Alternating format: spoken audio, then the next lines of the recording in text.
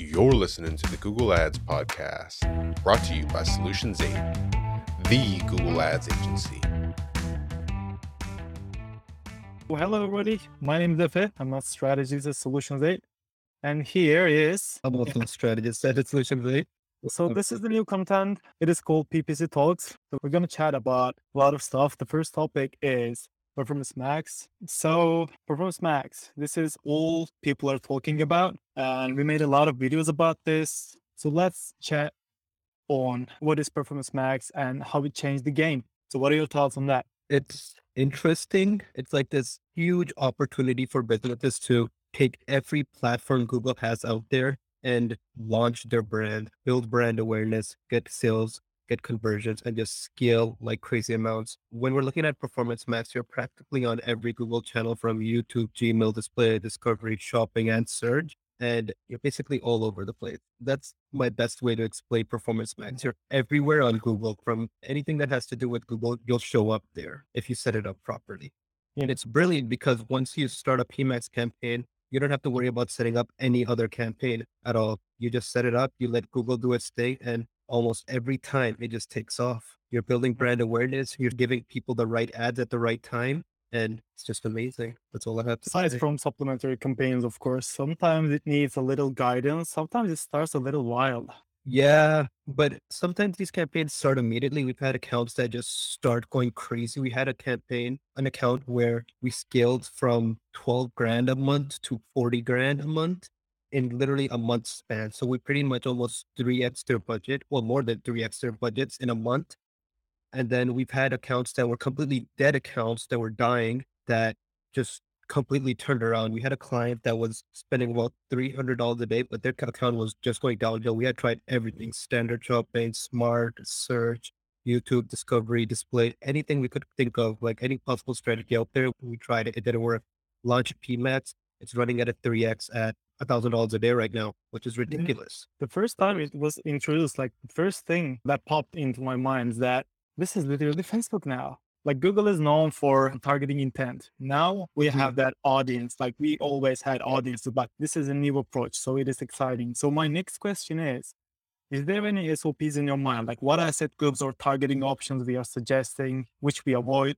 What works better? So let's talk about that, the asset groups. So the build out itself, the build out can vary from brand to brand. The general audience signals we like to use right now, or the one that I personally like to use, are, I know it's been brought up a bunch of times on our channel, just to reiterate them, their competitors are always good. Your end markets are always good. Your affinities are always good. Your brand keywords and brand URL is always a good one. Your customer list is an amazing thing to target as well. Those are the main 5 that we go for. And then the way these 5 are split out is, those are your 5 base ones, right? Those are the signals that you're going to work with. The next part is, how do you use those effectively? The way to use them effectively is to split up your products as much as humanly possible. So split them up based off categories, split them up based off brands, split them up based off of whatever way, shape, or form you can. Color, even if you want, right? If your brand is based off of color, like whatever works best for your brand. Because I'm going to use electronics as an example. If I was running ads for an electronics store, let's say laptop screens, right? And so what a client came to me and is like, we're selling laptops. We have Dell laptops, we have HP laptops, we have Lenovo laptops. Those are the 3 brands we carry, right?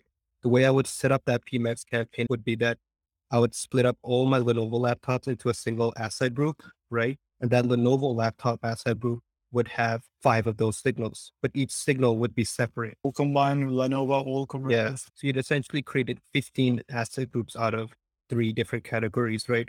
And the thought process behind that is that because you're splitting it up, you're targeting 15 different audiences with that, right? So your chances of resonating with an audience significantly increases compared to if you were only targeting 3 different audiences. And once you resonate with an audience, once Google knows who your audience, it just goes down that rabbit hole of, oh, it's found the perfect customer, and now it knows who to target. So that's why at the very start, you got to be very careful with how you set it up and who you target. Yeah. So to sum it up, it is basically like your usual targeting option, like keywords, call converters, site visitors. It depends. Category visitors, all visitors. It depends on the industry and the client. So in market, all combined, and those asset groups times the categories you define, whether it's secondary brands or your usual categories. Yeah, we've had build outs that are like 80, 90 asset groups. And you can just go wild with search intent. Like, let's say you're selling pants. You can include keywords specifically for pants. Then you can have another asset groups that are targeting people who search for pants for new married couples, like people who are about to marry, so purchase those stuff because they're building a new house. So you can create an asset group targeting those people only using search keywords. So you have to be more creative when it comes to search intent keywords. And I see that search intent is working better than buy intent. I like actually split up when I create keyword signals. I split them up to like I'll create an asset group that's for search intent and then a one for that's purchase intent. So that basically split it up into two. I don't combine the two. Ideally, each signal you can think of, you want to separate it out into one. You want to let it be tested individually, is what I'm saying. So the other question is how it behaves. Like, what about supplementary campaigns and like the issue with the smart shopping when you launch it first time? Together, it goes like this: the spend trap, and it sometimes steals conversions from brands. So how it behaves? When you launch your PMAX, you don't really want to shut up all your campaigns right away. Eventually, they're going to start dying out. Your smart shopping or shopping habits usually are the first to die down. And as soon as they stop spending, turn them off. Then it's usually your search stuff, especially if it's like inbound campaigns or exact match stuff. Not exact match, sorry, phrase or broad match. Those are the ones that start dying down. Once those start dying down, then just get rid of those as well. Basically, keep your campaigns running. Don't just launch PMAX alone and then turn everything off as soon as you launch it. Let them run, let them die down, and then turn them off. So wait for it because Google's just stealing data from them at that point. Can you give the example? Like you came up with this idea, like the supplementary DSA. You see an opportunity there. Yeah, Engagement. one of the favorite campaigns I like to run with my PMAX as a supplementary campaign is the DSA itself. And I usually launch it a little later now once the PMAX starts getting some momentum. If it's already not launched, if it's already running, I leave it running. But if it's not, I wait a little bit to launch it. What you'll notice with the DSA campaign, and I don't think we can share screens and actually we can, but that'll be for another time. But what you'll notice is that I need to find an account to do that. I don't have one on the top of my head to give an example and a date range. But what I want you guys to do if you have that running is go into your PMAX insights, go into your keyword themes, right? Take like the first two keyword themes, right?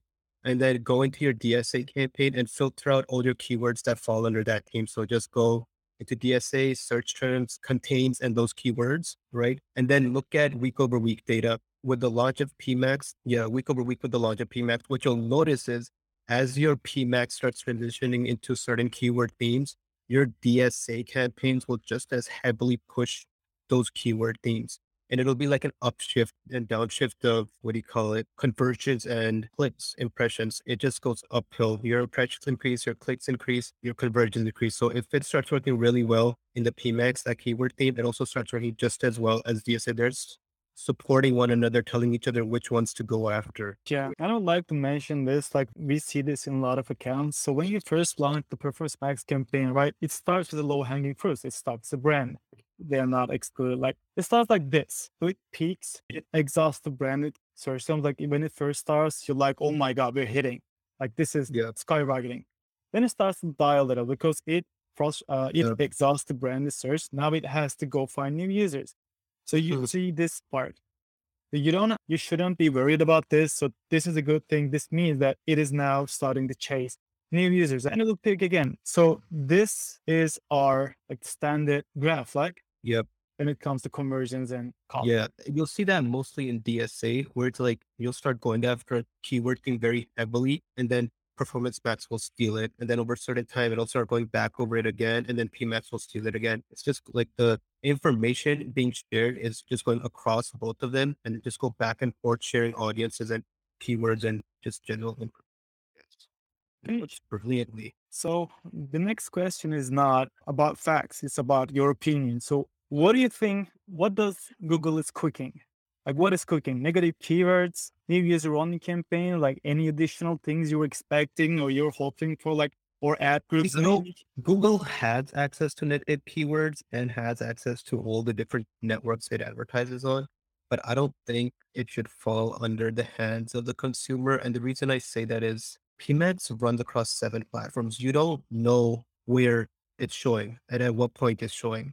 You might look at the data across all the platforms and be like, display isn't working, display isn't working. But indirectly, display was being shown up to the consumer 20 times or your customer 20 times before they went back and searched for your brand and converted. I feel like this is all mumble thoughts. In short, if I was to summarize everything and make it as simple as possible, I don't think it should be in the consumer's hand because you might turn off something that was indirectly influencing your customers to come back and buy from you. Display might not be showing you good results, but it might be leading to them converting on the shopping network. Search might not be the best thing for you, but it might be leading to them to start clicking on a YouTube ad and converting for you. That's why if you can turn something off without actually knowing or like without realizing it, your convergence is just going to go down. And a lot of people honestly don't know how to read that data. They don't know how to tell, right? And they're just going to screw their campaigns. And the easiest way to avoid that is to just not give people Hide access that to it. data. Yeah, exactly. Yeah, hide Like that people data. focus on the last clicks. Like search is good, shopping is good, but nobody cares about YouTube and display anymore. But I read this somewhere. I think it was HubSpot. People took like 7 touch points before they purchased something from you.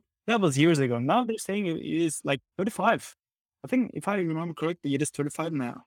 The display is that part. Like if you want to convert something, let's say top of the funnel keywords, like if you're selling crop tops and people are selling like best crop tops, like your display and YouTube are increasing your click-through rate to that. So people now recognize you. And if they see your brand, they are more likely to engage with that search campaign. And my last question is this. Do you have high hopes for Performance Max? Right now, like most of the agencies are scared. Like whoever I talk to about this, they're like, oh my God, we're going to lose our jobs because now Google is taking control of everything. But this is not, we saw, right? We see that it is now more complicated. It is now about creativity. Yeah. It's actually interesting. It's actually more strategic than the other campaigns now, where you really have to think about which audiences you want to target. It's a lot of less guesswork as well, but it's just as much being careful with what audience signals you test, what products you include in your asset groups.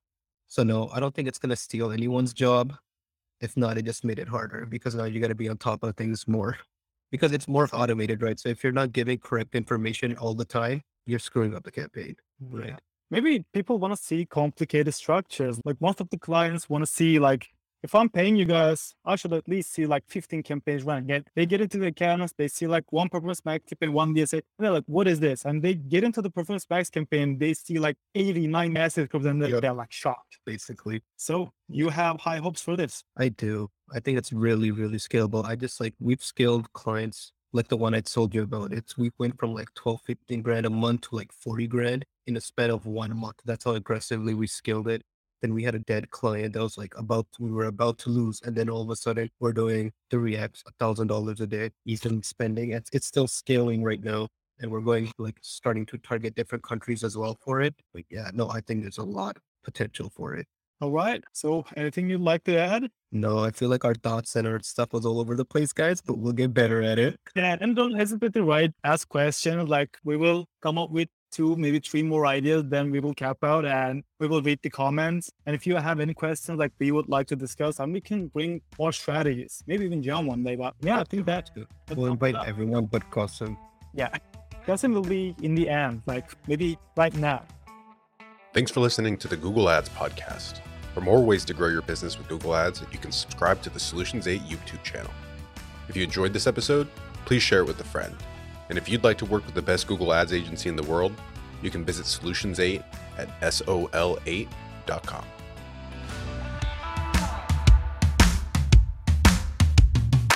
Qasim here. If you're running Google Ads, even if your campaigns are successful, my years of experience have taught me that there are almost always enormous improvement opportunities. Now, what if the best Google Ads agency in the world was willing to review your Google Ads campaigns for free and provide you with a comprehensive action plan, no cost or obligation? Notice, I didn't say audit or evaluation. I said action plan. A bullet point by bullet point breakdown of exactly what needs to be done to improve your Google Ads campaigns. Yours to keep, no cost or obligation. Head over to sol8.com to get a free Google Ads action plan customized for your business. No strings attached. That's sol8.com. SOL, the number 8.com.